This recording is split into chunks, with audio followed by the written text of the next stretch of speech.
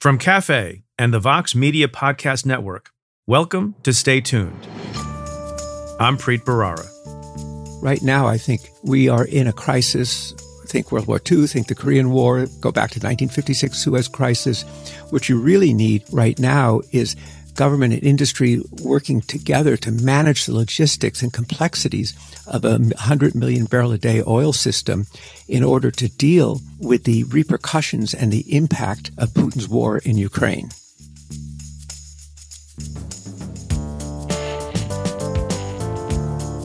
That's Daniel Yergin. He's a Pulitzer Prize-winning author who for decades has been regarded as one of the world's leading authorities on the global energy market. His 1990 book, The Prize, The Epic Quest for Oil, Money, and Power, is widely recognized as the definitive history of the oil industry. Not surprisingly, Yergin has more than a few incisive observations about the state of global energy in 2022. We discuss the impact of Russia's invasion of Ukraine on the price of gas at the pump, the U.S. shale revolution over the last 20 years, the future of electric vehicles, and the time Vladimir Putin raised his voice in discontent at a question posed by Yergin. That's coming up. Stay tuned.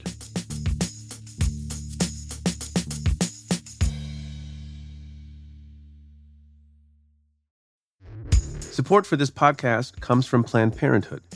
It's hard to imagine a world where we leave future generations with fewer rights and freedoms.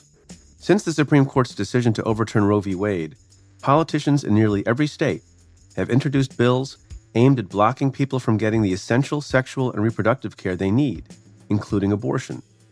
Planned Parenthood believes everyone deserves access to care, and with supporters like you, they can reclaim our rights and protect and expand access to abortion care. Visit PlannedParenthood.org/future to learn more and support their cause. Support for this show comes from Sylvan Learning. When children love learning, they can tackle any challenge life throws at them. Sylvan's Insight Assessment can help you determine if your child is ready for what's ahead. It can also identify gaps in learning and point out areas that could be of concern for your child so they can tackle what's to come.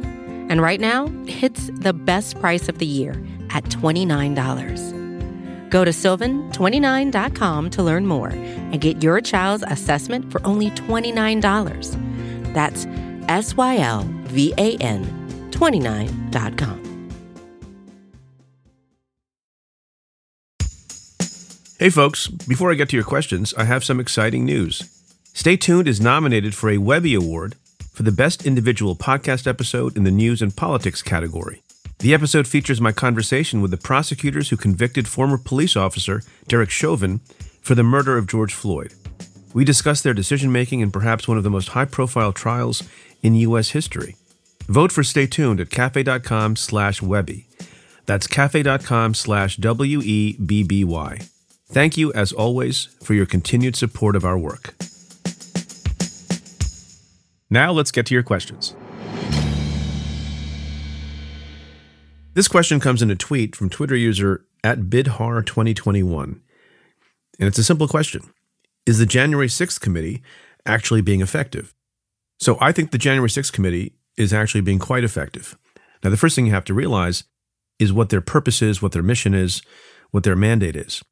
Remember that the January 6th committee is not charged with bringing a criminal indictment against Donald Trump and others in his orbit with respect to January 6th. They're not going to hold anyone accountable. Their mandate is to get information, put it out into the public, ultimately with a final report that I believe will be very substantive and detailed and thorough. And in the interim, before too long, public hearings that will shed more light on what happened in the lead up to January 6th and on January 6th itself. So if you're measuring them against a standard of holding someone accountable, they're not able to be effective because that's not their job.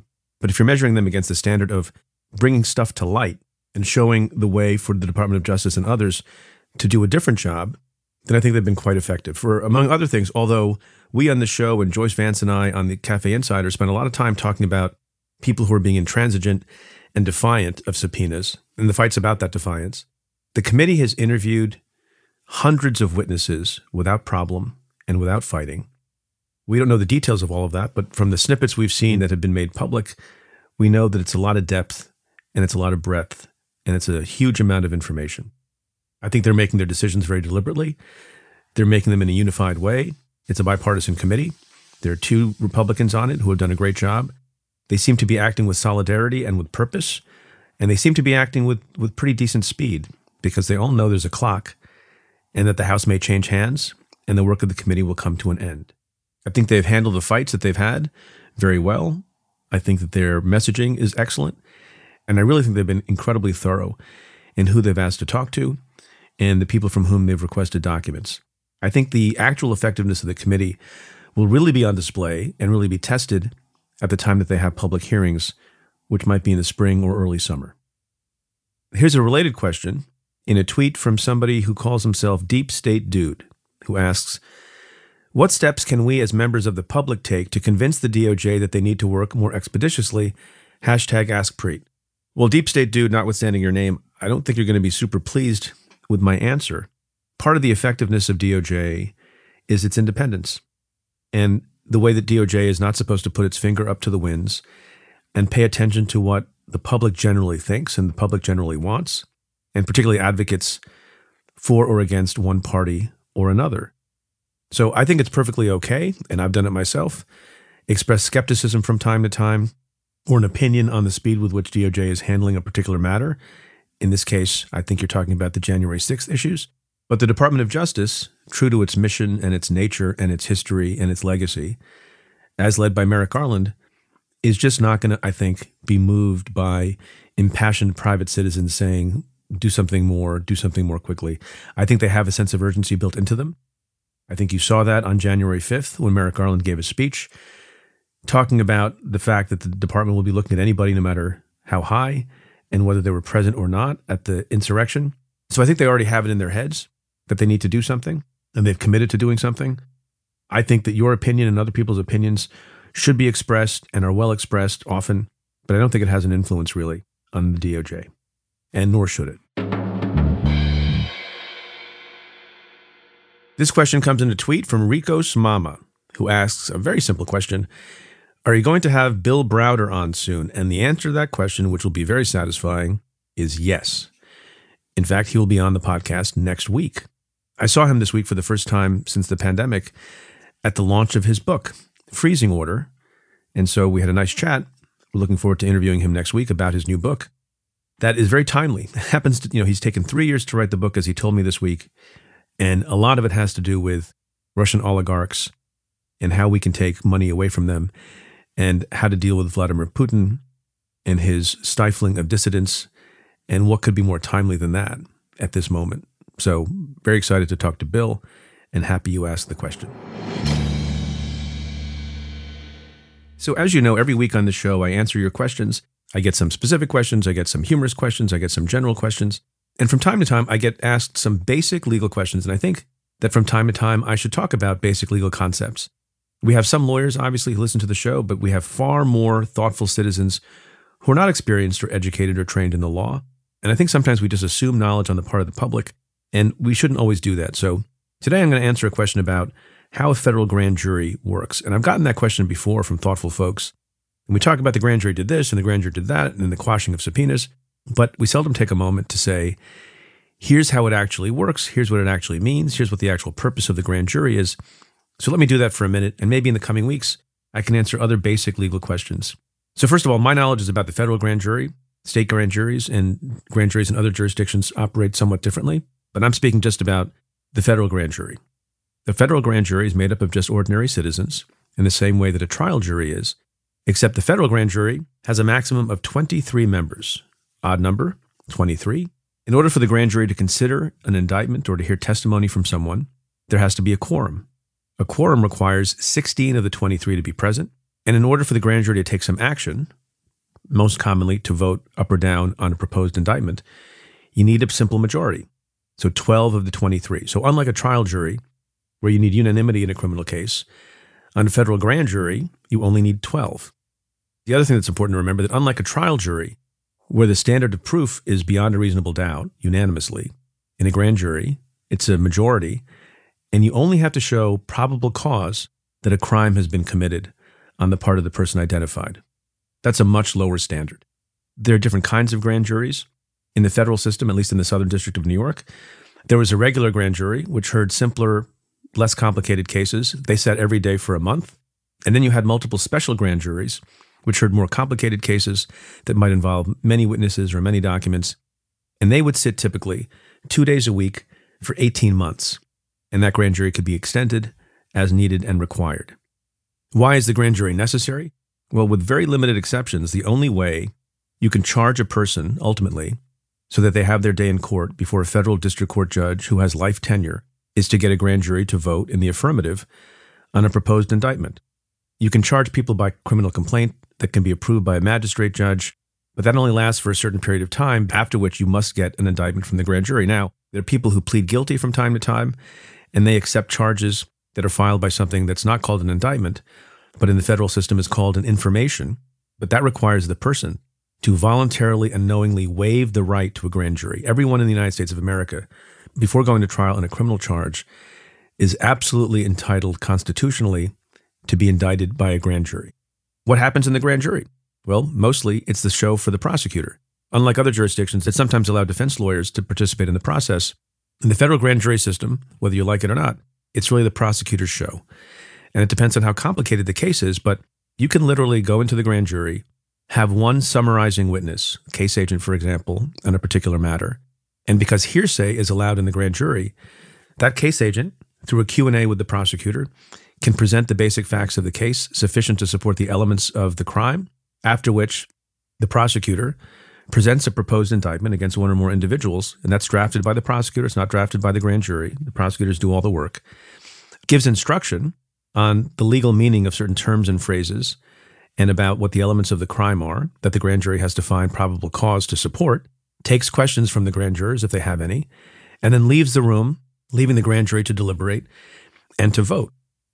Now, there's the famous phrase coined by a former Court of Appeals judge in New York, I think, that the grand jury will indict a ham sandwich, which is intended to mean that it's very, very easy to get an indictment and there's not much of a process at all. That's not fully true.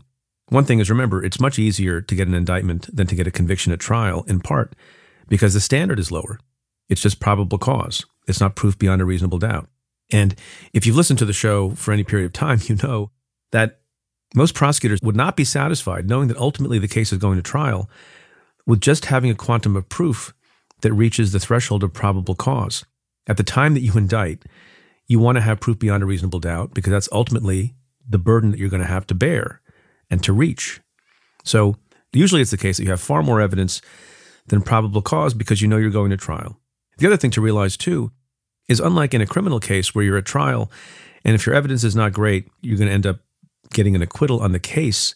In a grand jury proceeding, if you're getting a lot of tough questions, and this is something you get trained on when you become a prosecutor, maybe you haven't brought enough proof, maybe you haven't brought enough witnesses, maybe you haven't brought enough documents. Remember, the grand jury proceeding is a summary process. You're not bringing to the attention of the grand jurors every bit of evidence, every bit of detail like you would in a regular trial.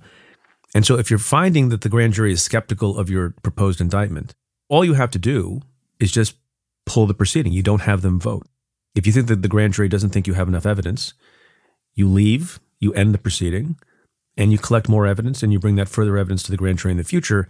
And a good prosecutor, and most prosecutors I think are good, do not ask the grand jury to vote unless they have very great confidence that they will vote to approve the indictment. One other aspect of the grand jury that gets some attention from time to time is the requirement of secrecy. Prosecutors are not allowed to talk about what happens in the grand jury. The grand jurors are obligated by oath to keep all the proceedings and the testimony and the documents they see absolutely secret. That's per a rule that all prosecutors know very well, Rule 6E, which demands grand jury secrecy. But witnesses who come and testify before the grand jury are not obligated to be secretive about what they've said or what they were asked. And that's why from time to time you get leaks about cases. So I hope that's helpful to the non-lawyers out there. And I'm happy to answer other basic questions about the criminal law or civil law that you might have. Please keep sending them our way.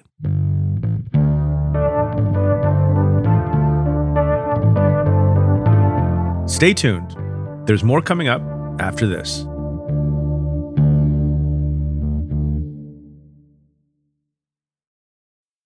Support for Stay Tuned comes from Mint Mobile.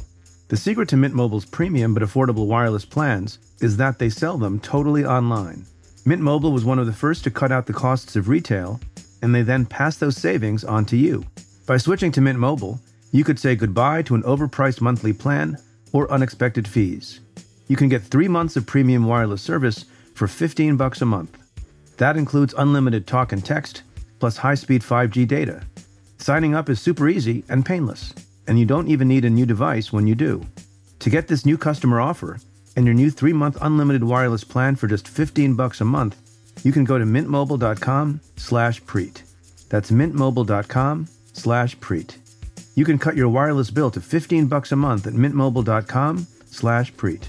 $45 upfront payment required, equivalent to $15 a month. New customers on first 3-month plan only. Speed slower above 40 gigabytes on unlimited plan. Additional taxes, fees, and restrictions apply. See Mint Mobile for details. Support for Stay Tuned comes from Squarespace. In this day and age, if you're starting a new project, one of the first things on your to-do list is creating a website. That might seem a bit scary at first, especially if you've never done it before. But there are tools out there that make it easy for anyone to create their own site, like Squarespace. Squarespace is an all-in-one platform that you can use to build a website and help people find your ventures. Creating a website with Squarespace is straightforward and painless, even if it's your first time making one. Whether you want to sell your products or a service, or need a place to host your blog or portfolio, Squarespace can help you get your name out there and makes it easy to find on the web. They have plenty of tools to help make your website look pretty great too, all while customizing it to fit your particular needs. Because your site is your own, and it shouldn't be fit into a one-size-fits-all box. Get the functionality and the unique look that you need. Head to squarespace.com/tuned to save 10% off your first purchase of a website or domain using code TUNED.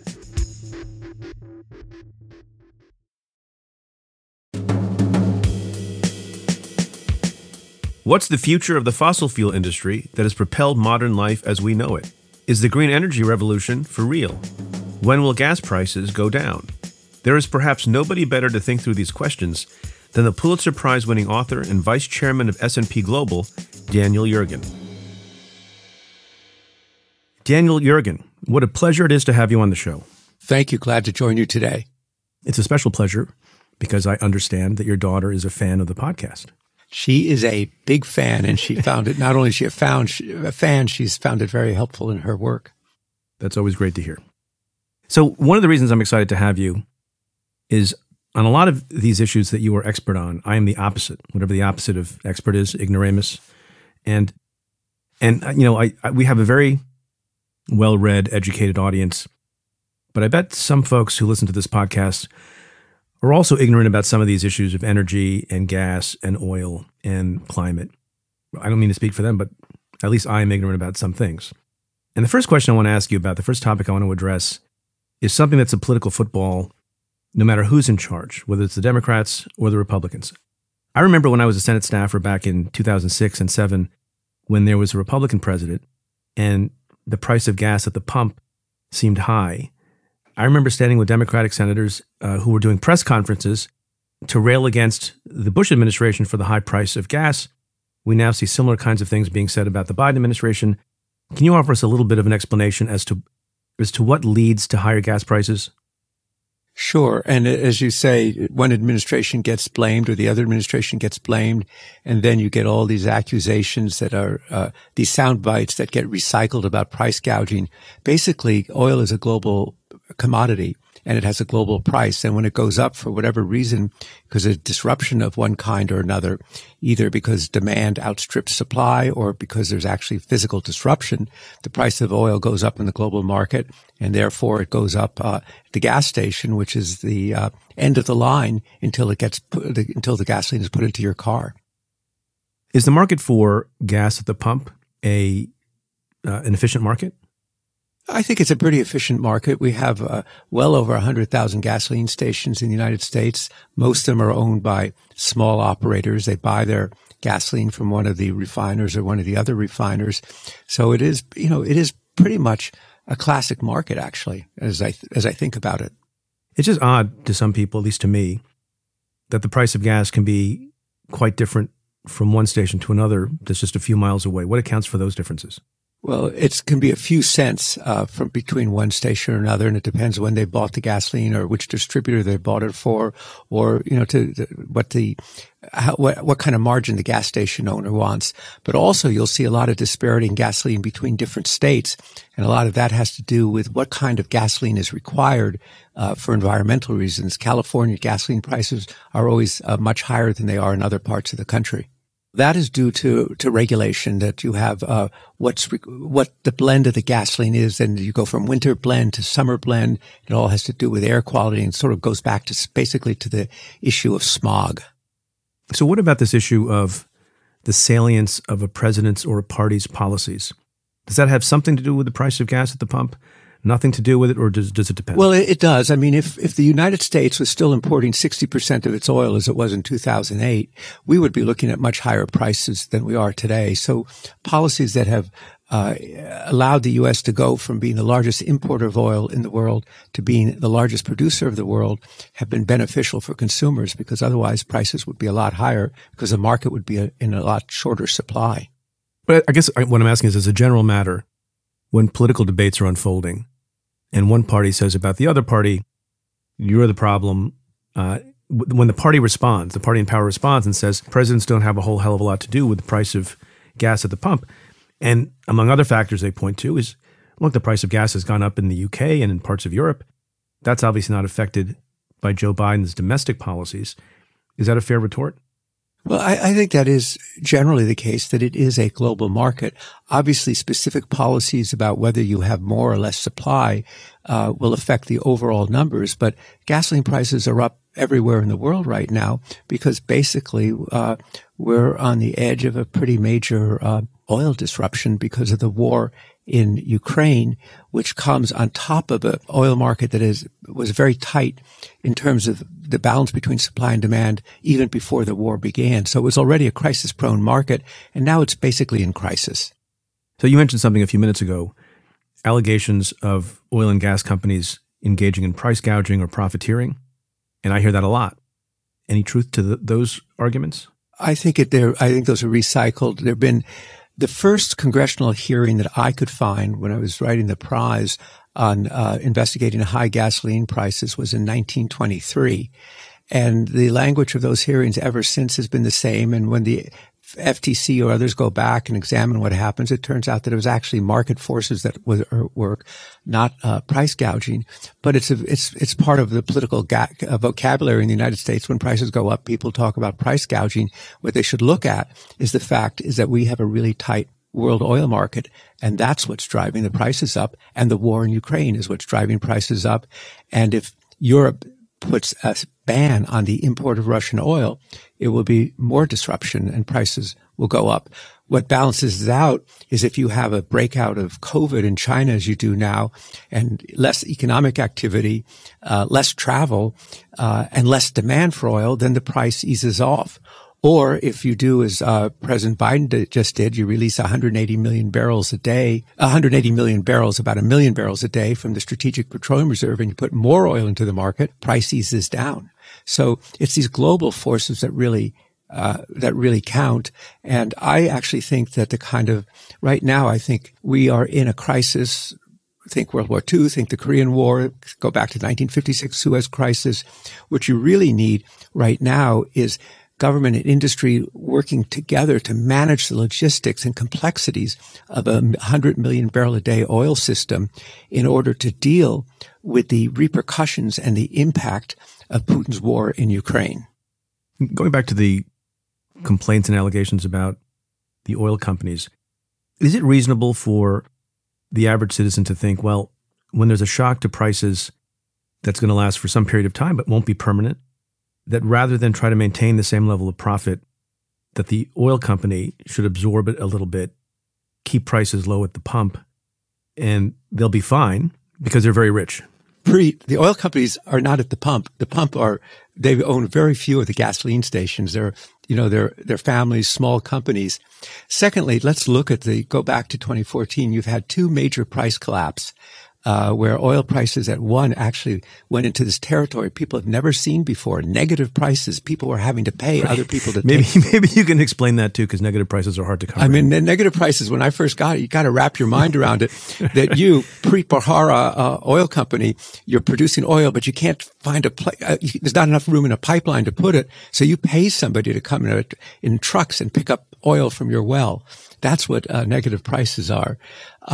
So you've had two major price collapse, big cutbacks in number of people, equipment, and so forth. Then you go into this it's a cyclical business, but we've never seen this degree of cyclicality that I've ever seen in such a short period of time, from the COVID lockdowns, which led to those negative prices, to where we are today. And so you had these companies were not very profitable at all. They took on debt. Now they're making money. And what do they do with the money? They invest it back in their business, or they return it to their shareholders, who happen to be the pension funds and the 401k of a lot of people. And, that's the way the system works. But you see activity is increasing to produce more oil. But we had these congressional hearings the other day in which they said, why aren't you producing more oil? If you, Preet, decided tomorrow you're going to start drilling in your lease, it would take, because of the supply chain disruptions of equipment, because shortage, not enough people, not enough truck drivers, et cetera, et cetera, et cetera, it would take 12 to 18 months for you to see your first oil or natural gas. That's very interesting. Just another word about the politics. What's your advice, given what you've said so far, to the average citizen paying attention to the political debates? Is the stuff that gets said about Biden and about gas prices, is that mostly just bunk that gets, as you said, recycled from time to time? Or how should they interpret what they hear? I think on both sides. I think a lot of it is political posturing on both sides. It's sound bites. Obviously, if you're a congressperson and your constituent is a nurse or a school teacher who's driving 25 miles a day to work and 25 miles a day home, and you're facing these costs, and you're facing also the rising costs of food and all these other, inflation we haven't seen for decades in the United States, you're going to want to be out there. You're going to be out there with the sound bites. It's completely understandable, but it doesn't actually address what the real issues are, which is we have to I think we are really in a global crisis, maybe in some ways worse than the crises of the 1970s, the iconic crisis of the 70s, which people talk about. Because this is not just about oil. It's also natural gas is in short supply, coal's in short supply, and you have two nuclear superpowers who are increasingly arrayed against each other. And you didn't even have that during the oil crises of the 1970s. Right. So I take I look at this in a global picture and say, this, and therefore, to me, the finger pointing on both sides really ought to be put aside. And what you really need is what we've had in previous decades, a collaborative wartime almost system to manage the complexity so that you can get oil or gas, natural gas, to where you need it to be. Right now, if it wasn't for U.S. natural gas, LNG, if it were not for the growth of U.S. oil production, I don't think Europe could have withstood the pressure they're getting from Russia right now, because of their dependence on Russian energy. Right. I want to talk about that and the effect, how we got to the level of dependence, how they can become independent in a moment. But one more thing about something you mentioned, and that's President Biden's decision to release a significant amount of oil from the Strategic Petroleum Reserve. Was that a wise thing to do? Yes, I think it was a wise thing to do. I think that dribbling it out is not what we need. If you take 1 million barrels a day, which is what it is basically, well, that's about equivalent to about 1/4 of the amount of oil that Russia exports every day to Europe. So it is an offset. Right now, you're looking for offsets. And the Strategic Petroleum Reserve was created in the 1970s for exactly this kind of emergency, not to manage price in sort of some fine-tuning way, but to deal with real risks, and real risks are here now. Do you think that when these kinds of things happen, it speeds up interest in and demand for electric vehicles? Absolutely. I live in Washington, D.C., and boy, am I seeing a lot of Teslas on the streets. It's really striking. It seems like, where have they all been hiding?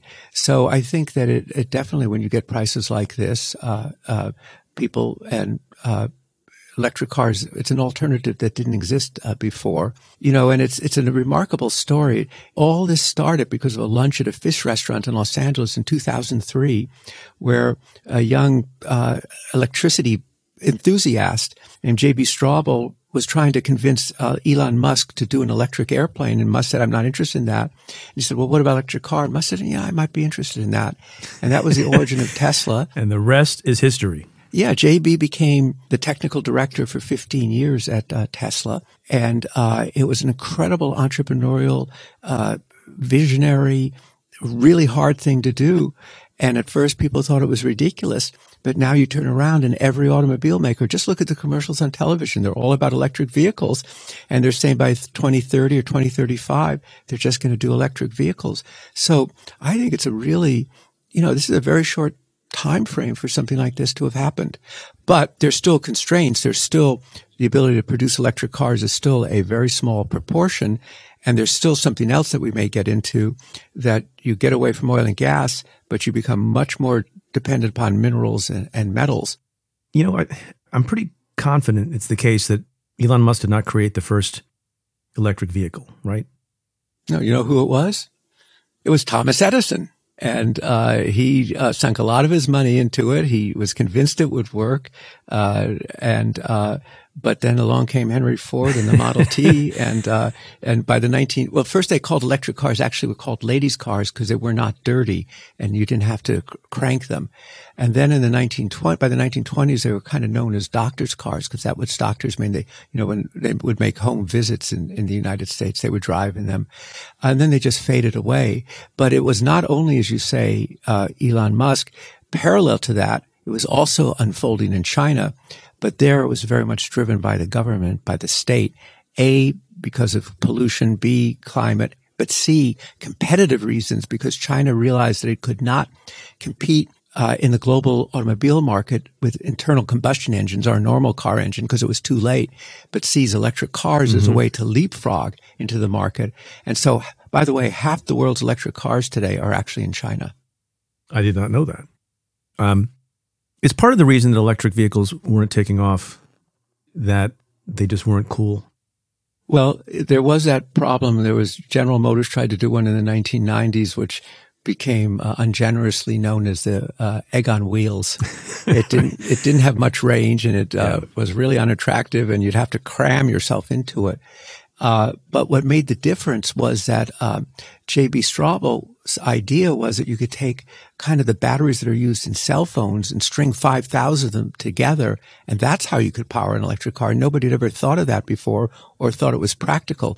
That was the kind of breakthrough concept. And so it was really taking the lithium-ion battery, which, by the way, had been invented in an Exxon laboratory in 1976 when it was thought the world was going to run out of oil.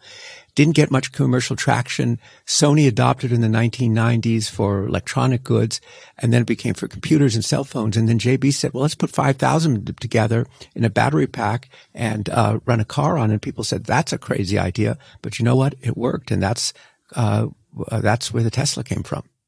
How much of the success of Tesla in terms of its own sales and changing the public perception about electric vehicles, how much of it is technology that you just described versus aesthetic?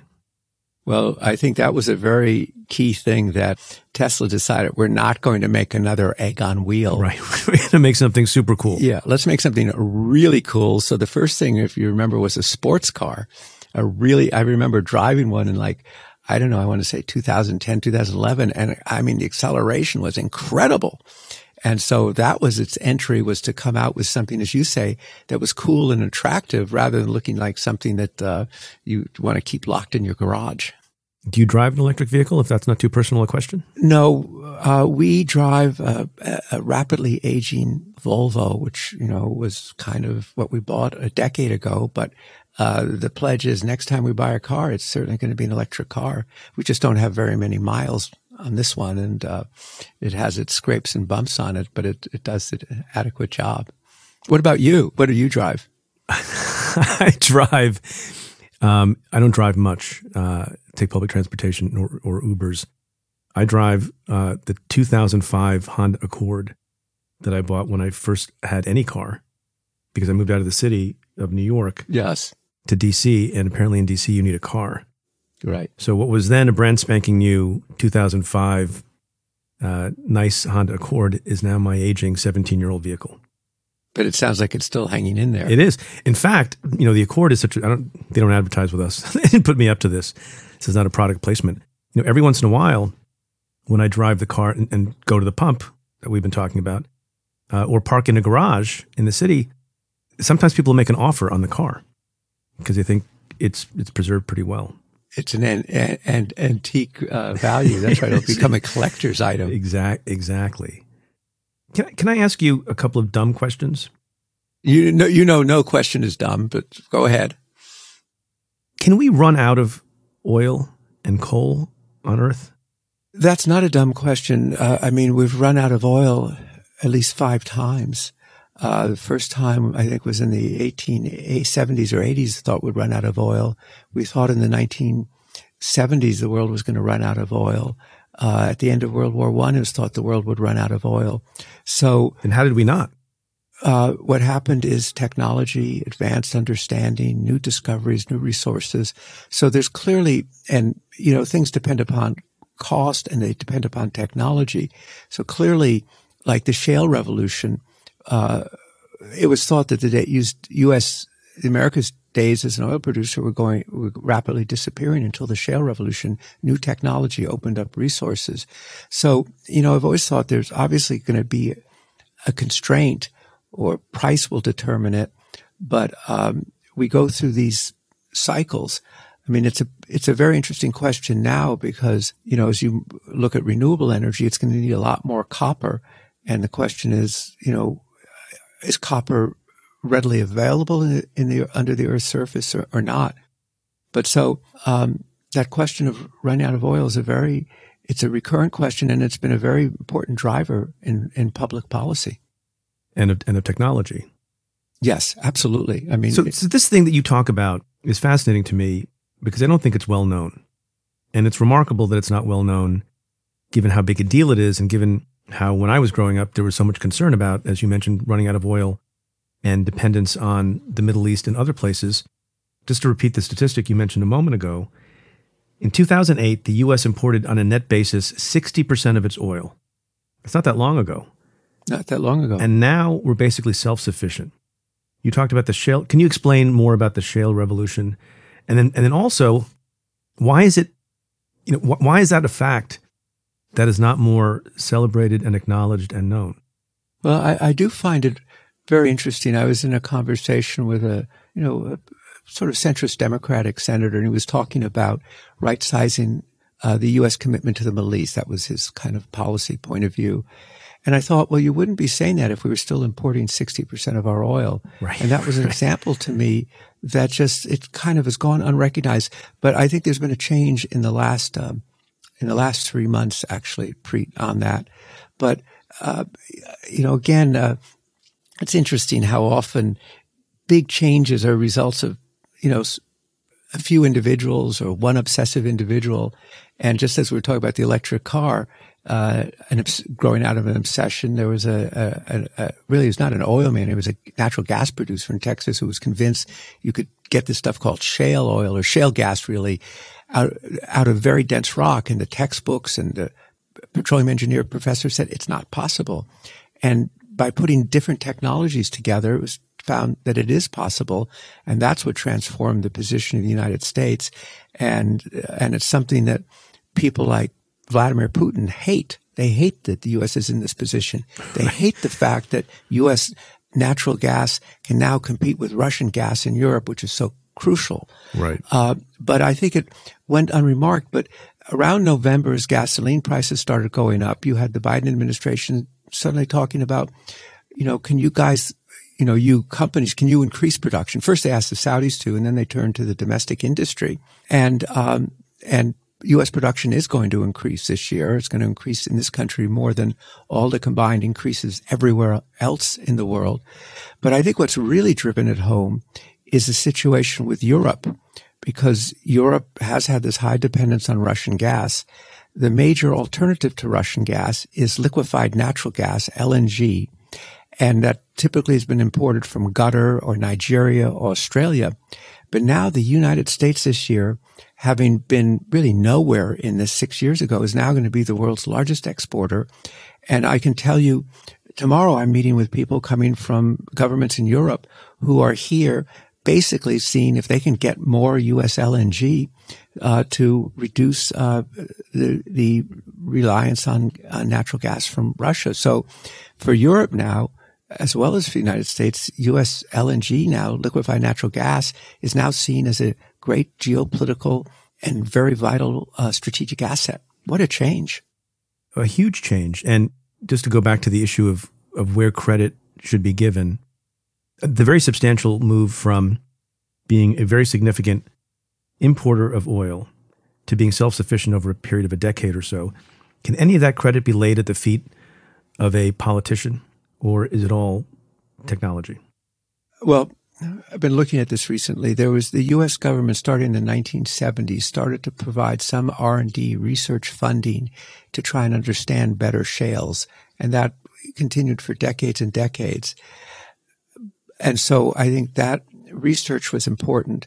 But I think what really happened was this was a group of entrepreneurs that are called independents, not the major oil companies, who caught on to this and started to develop it.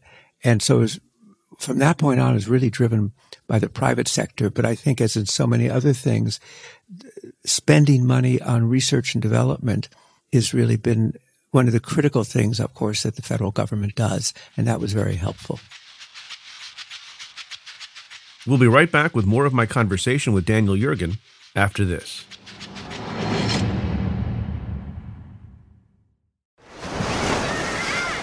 Hear that? Believe it or not, summer is just around the corner. Luckily, Armor All, America's most trusted auto appearance brand, has what your car needs to get that perfect summer shine. Plus, now through May 31st, we'll give you $5 for every $20 you spend on Armor All products. That means car wash pods, protectant, tire shine, you name it. Find out how to get your $5 rebate at armorall.com. Armor All, less work, more clean. Terms apply. This issue of self-sufficiency in recent times on the part of the United States, how would you characterize how important that is to U.S. national security? Well, I think, I think it gives the U.S. a flexibility on foreign policy. I mean, I can give you two examples where I've seen its impact. One, I'm the only non-Indian on the think tank of the Indian Ministry of Petroleum. And I can see that the relationship, although it's complicated now, the fact that the U.S. is exporting oil and natural gas to India has become one of the foundations in what has generally, at least until recently, been a much improving relationship between India and the United States. Secondly, and the one that I do write about in the new map, is I was at this thing called the St. Petersburg International Energy Forum, and Vladimir Putin had as his guest that year Chancellor Angela Merkel of Germany, and you could see how much they really detested each other. But I asked had the opportunity to ask the first question. So I asked the question that one would always ask of Russia before all this started. What are you going to do to diversify your economy so you're not so dependent on oil and gas, 40% of his budget? But by accident, I mentioned shale. And at that point, he started shouting at me and said, this is barbaric. Shale should be stopped. And I realized— I'm sorry, just to be— who's shouting this? A man named Vladimir Putin. Oh, yeah, I've heard of him. In front of 3,000 people. So, as you can imagine, I slumped down in my seat. I mean, it was really a little scary, actually. Did you have a food taster after that? I was very careful. I only ate canned food after that. No, but what struck me is that he saw that shale would do two things for the U.S. It would make U.S. competitive with his gas in Europe. And he also saw that it would enhance the position of the United States in the world. It'd be another more flexibility in foreign policy. And, in a sense, he saw that earlier than a lot of other people saw it. And so I think there's no question that this puts the U.S. in a stronger position, as well as it means instead of sending money overseas to go into somebody's sovereign wealth fund, it's the dollars that are earned basically stay in the United States and circulate in our economy. And it's also been a big deal in our balance of payments improvement. Before the war in Ukraine began, what was the level of European dependence on those energy sources from Russia? About 35% of Europe's oil was coming from Russia, and roughly the same amount of Europe's natural gas was coming through pipelines to Europe. So that was the degree of dependence, the overall dependence. Some countries were more dependent, like Germany. And why Germany so dependent? Was that wise? Well, I think that Germany they believed in, I forgot the German phrase for it, but sort of peace through trade, that if you buy from Russia and they buy from you, you create an economic foundation that helps stabilize the relationship. And also, of course, it was a neighbor, it was convenient. And, I've always thought that, in fact, the opening up of trade between Europe and the United States and the Soviet Union helped to erode the Iron Curtain by kind of showing people there was life outside the Iron Curtain. But Germany looked on this as, Russia's a reliable supplier, and that was Russia's brand. We're a reliable supplier, and it was economic to do it that way. So I think until recently, it was seen that this was kind of part of a globalization, the integration of Russia into the global economy. And I know the U.S. government had encouraged expanded energy relations with Russia, too, as a way to kind of build economic foundations that would be separate from politics. But that worked until it didn't work. So fair to say that in a relatively short period of time, a country like Germany went from 0% dependence on Russian oil to 35 to 40%. Well, I think it was over decades that Russia became, but Russia really recovered under Putin as an oil exporter and became a major exporter. And then the natural gas pipelines really went back to the 1980s and a battle that involved the Reagan administration.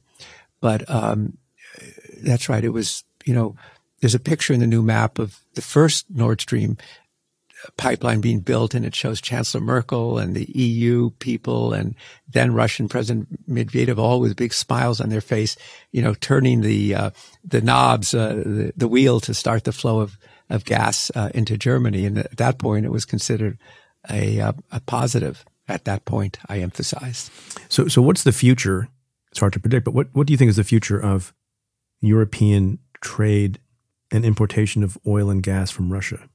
Well, I think it is what the German Chancellor Scholz said, a Zeitenwende, I think is the way it's pronounced, a change of eras. That Germany, I think that Europe is basically saying we're done with Russia, at least we're done with Putin's Russia.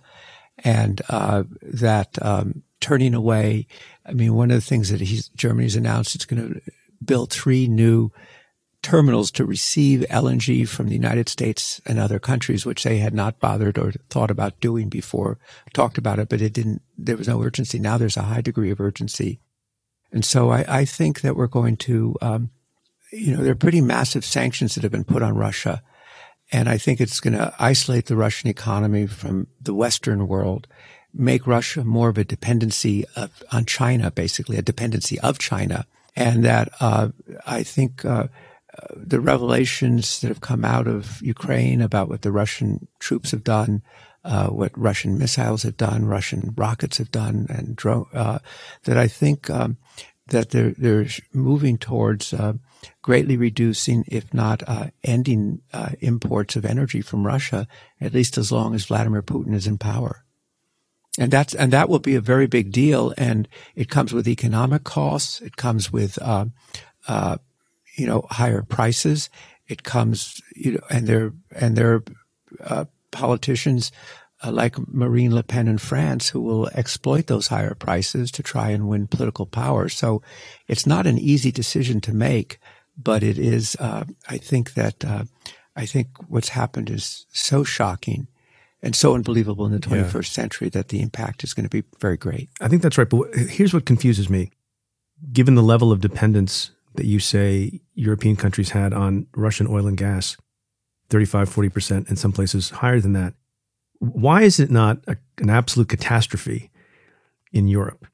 How are they making up for that oil and gas? They're not there. They're not yet there. But what the Europeans are doing now is, and President Biden has actually said the U.S. will provide more LNG, because he's looking at what's coming online. It's running a big economic risk. And the Germans, that I talk to say, well, is this a trade-off between not passing hundreds of billions of dollars a year to Putin, but are we going to pay the price in a heavy recession? And who knows what the political impact at home of a heavy recession will be. So these are very momentous decisions, and they're fraught with risk, whatever you do.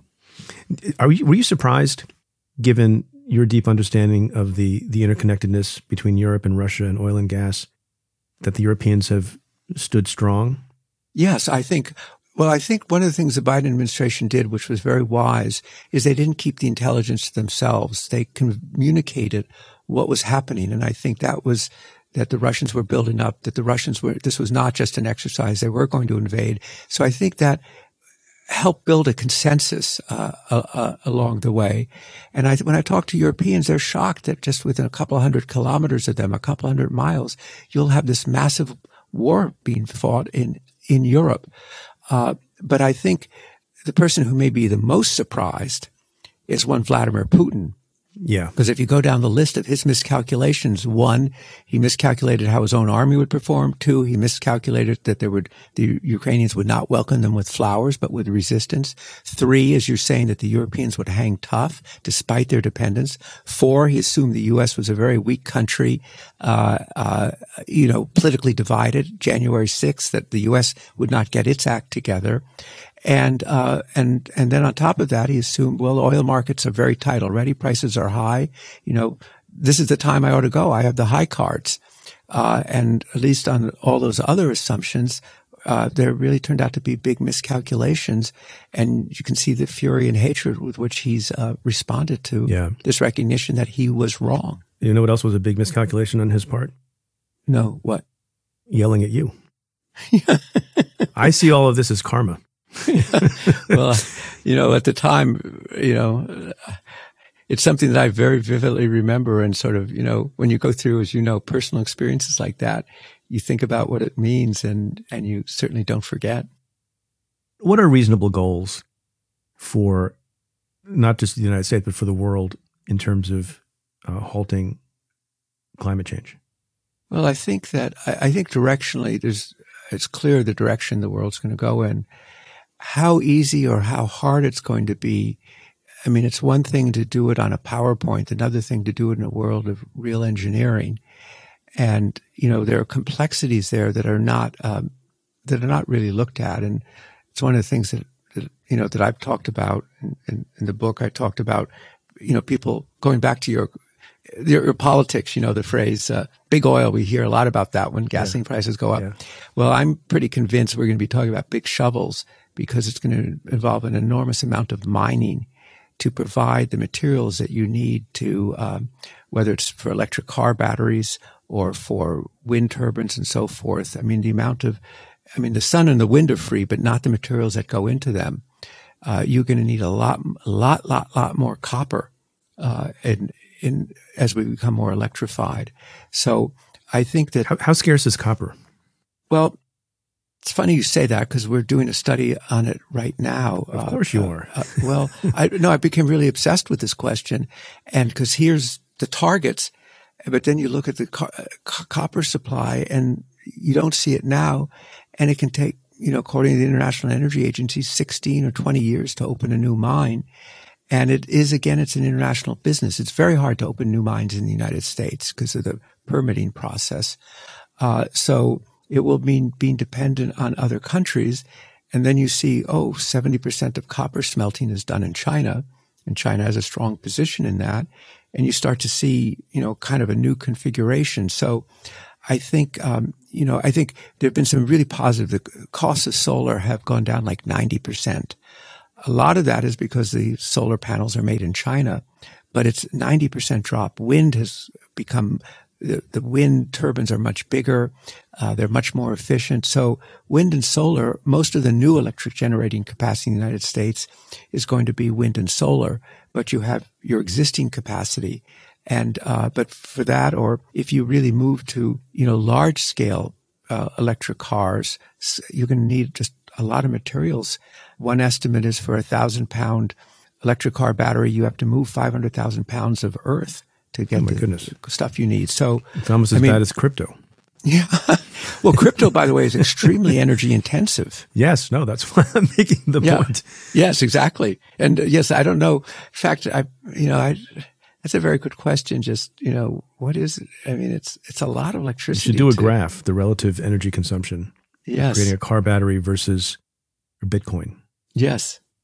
You have pointed out something that is obvious, but it hadn't really thought about it in this way, because so many people's minds are focused on climate change, and we talk about renewable energy, like wind, and I don't know if you call it renewable energy, but there's not a carbon issue with wind and solar, but those two sources of energy were not developed for the purpose of halting climate change. People just wanted something other than oil because of the over-reliance of the U.S. on foreign oil. Is that correct? Yeah. It's interesting that wind and solar are both about 50-year-old, modern wind and solar, 50-year-old industries. And they got their start in response to the oil crises of the 1970s. Just, we need alternatives. New York City was burning oil for environmental reasons, so it wouldn't use coal to generate its electricity back then. It wanted sort of high quality oil from Nigeria. And so it got started. But for 40 years, it was, it didn't get anywhere. But people kept after it. There were incentives to continue to develop it. The technology continued to improve substantially. Why did it not take off? Was it because it was just not cost efficient yet? Yeah, it was just, it was sort of young technologies. You needed to get, you needed to get to scale. And then both wind and solar got to scale and got their costs down. And the technology so much improved that around a little over a decade ago is when they really started to take off. And then you would get these amazing drops in the cost of solar that have been just stunning. To go down 90% in cost is amazing. And so, but it took, what it kind of tells you is that technologies take a long time. You think about, I don't know, probably a lot of people listening to this podcast, some got Johnson & Johnson, but a lot of them got Moderna or Pfizer. And you sort of say, well, it was done in a year, Operation Warp Speed, but it was based upon maybe 30 years of scientific research and failures and successes and so forth to get to scale. And I think that's often the history of technologies. Once they take off, they really take off, but it can take decades to get to the takeoff point. And what's the role of government? Are there particular success stories in government creating incentives for people to adopt this?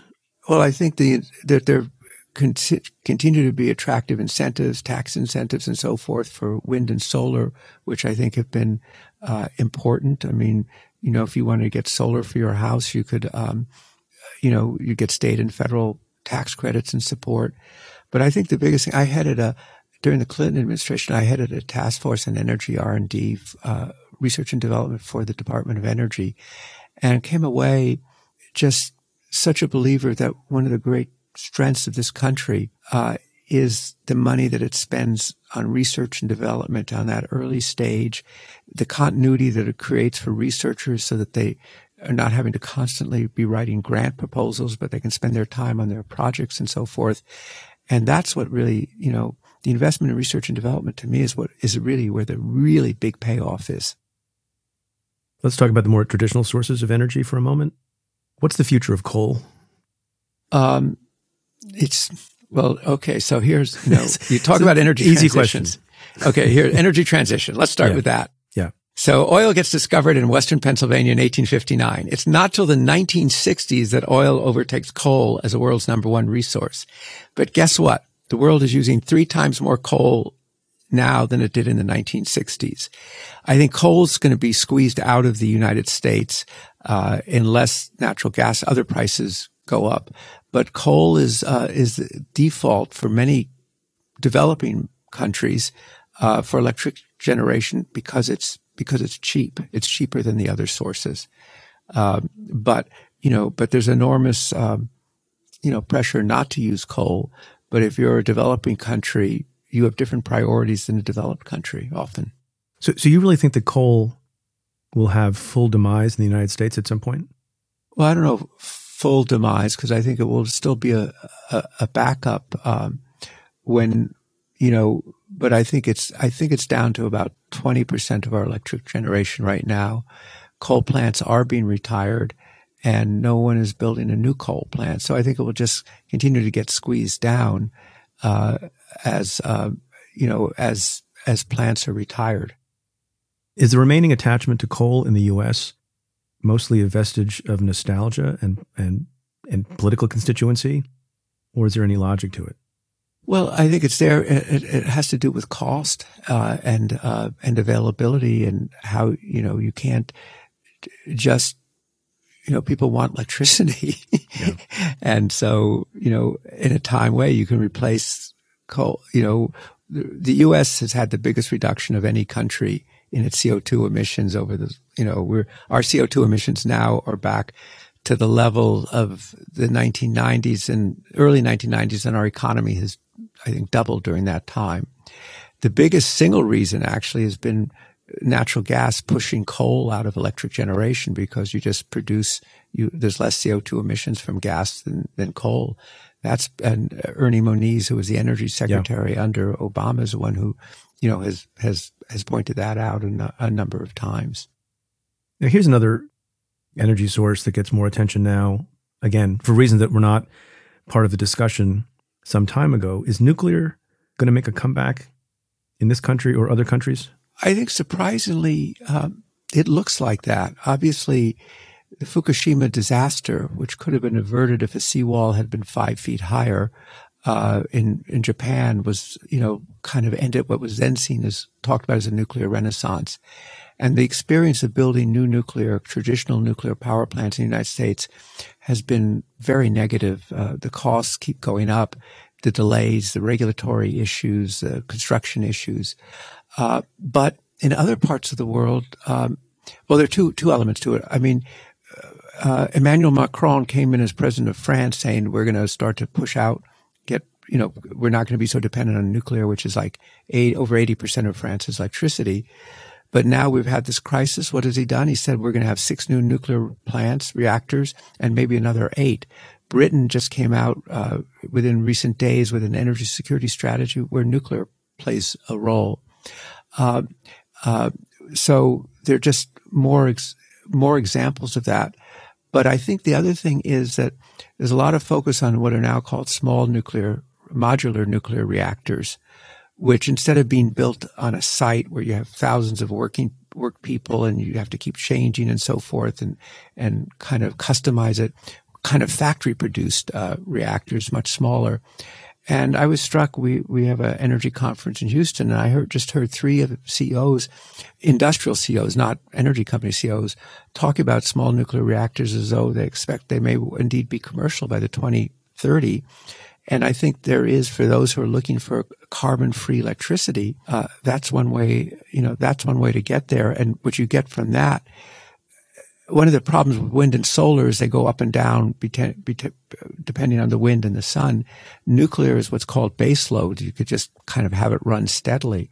And so I think we may be at a point where, nuclear starts to, maybe in a different form, come back again in a way that it seemed the door had seemed to be slammed shut. No one slammed the door more shut than Germany, right? Which in a weekend, Chancellor Merkel decided, no more, we're shutting down our nuclear.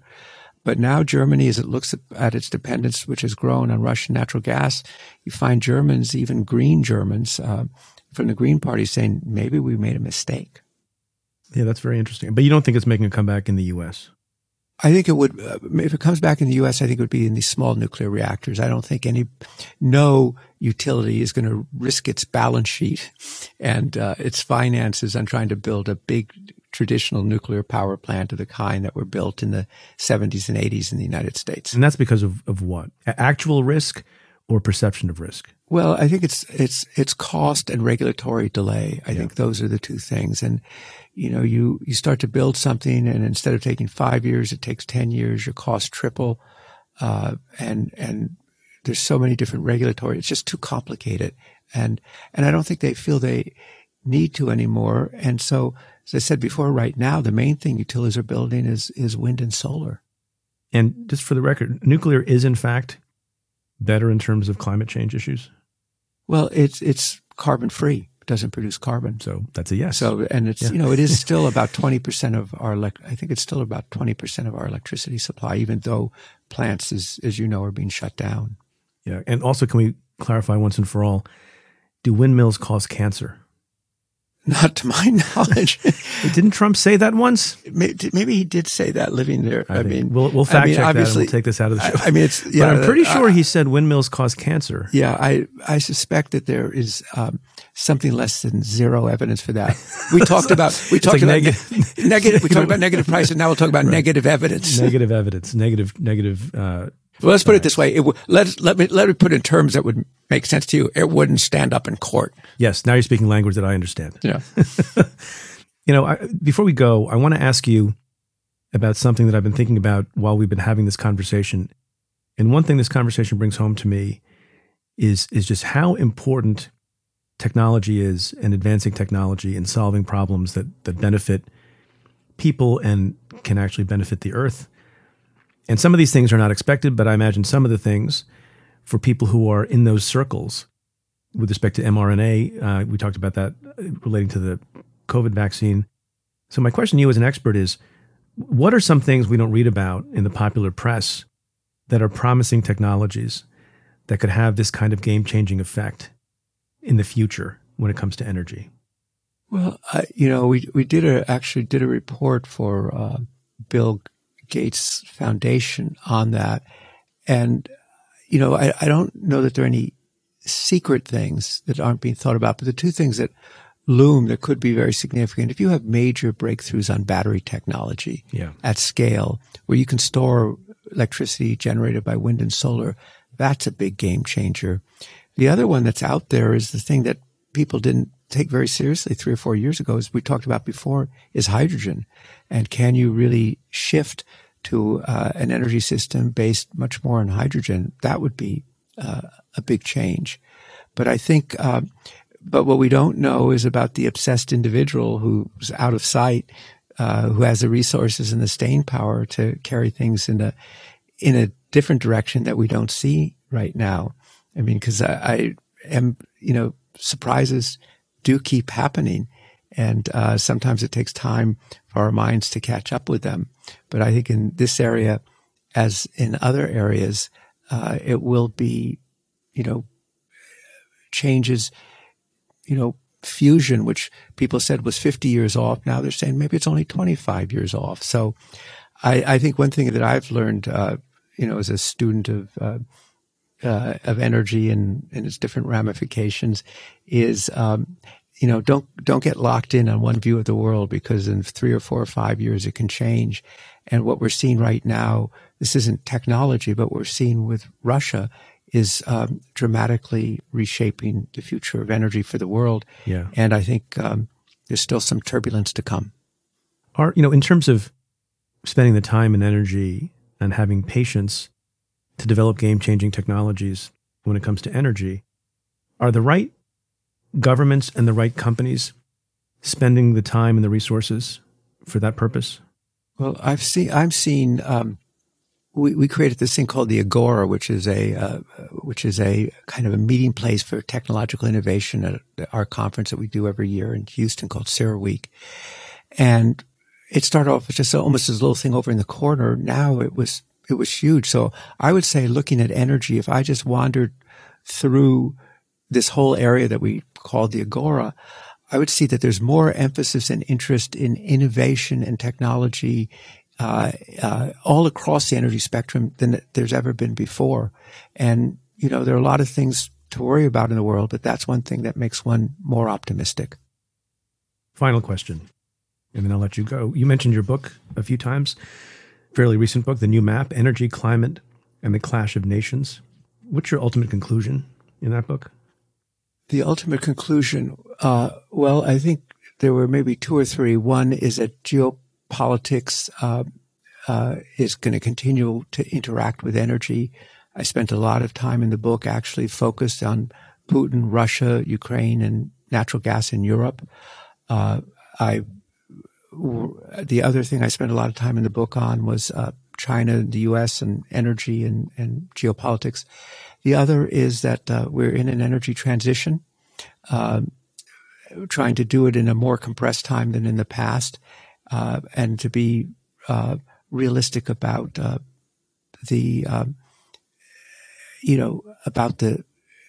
about the challenges and what has to be done. And it was interesting. I called the conclusion, I used the word disruption, and lo and behold, in the book I said that Ukraine was going to be the great issue between Russia and the United States. But I, of course, did not envision that it would become this horrible. More prescient than you realized. Yeah, no, exactly. That just how significant it is and just how tied up, I guess it's really how tied up energy and geopolitics are, I guess is what would be my real takeaway from the book. Daniel Yergin, it's been a treat having you on the show. I appreciate it very much. Thank you, and I've much valued this wide-ranging conversation. Wide-ranging is what we do. Thank you.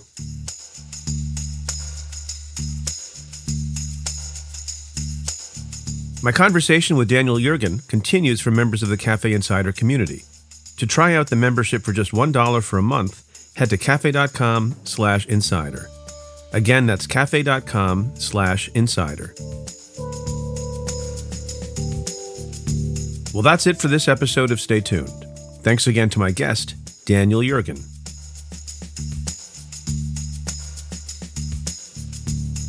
If you like what we do, rate and review the show on Apple Podcasts or wherever you listen. Every positive review helps new listeners find the show.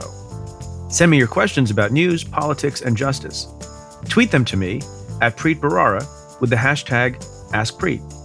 Or you can call and leave me a message at 669-247-7338. That's 669-24-PREET. Or you can send an email to letters@cafe.com. Stay Tuned is presented by Cafe and the Vox Media Podcast Network.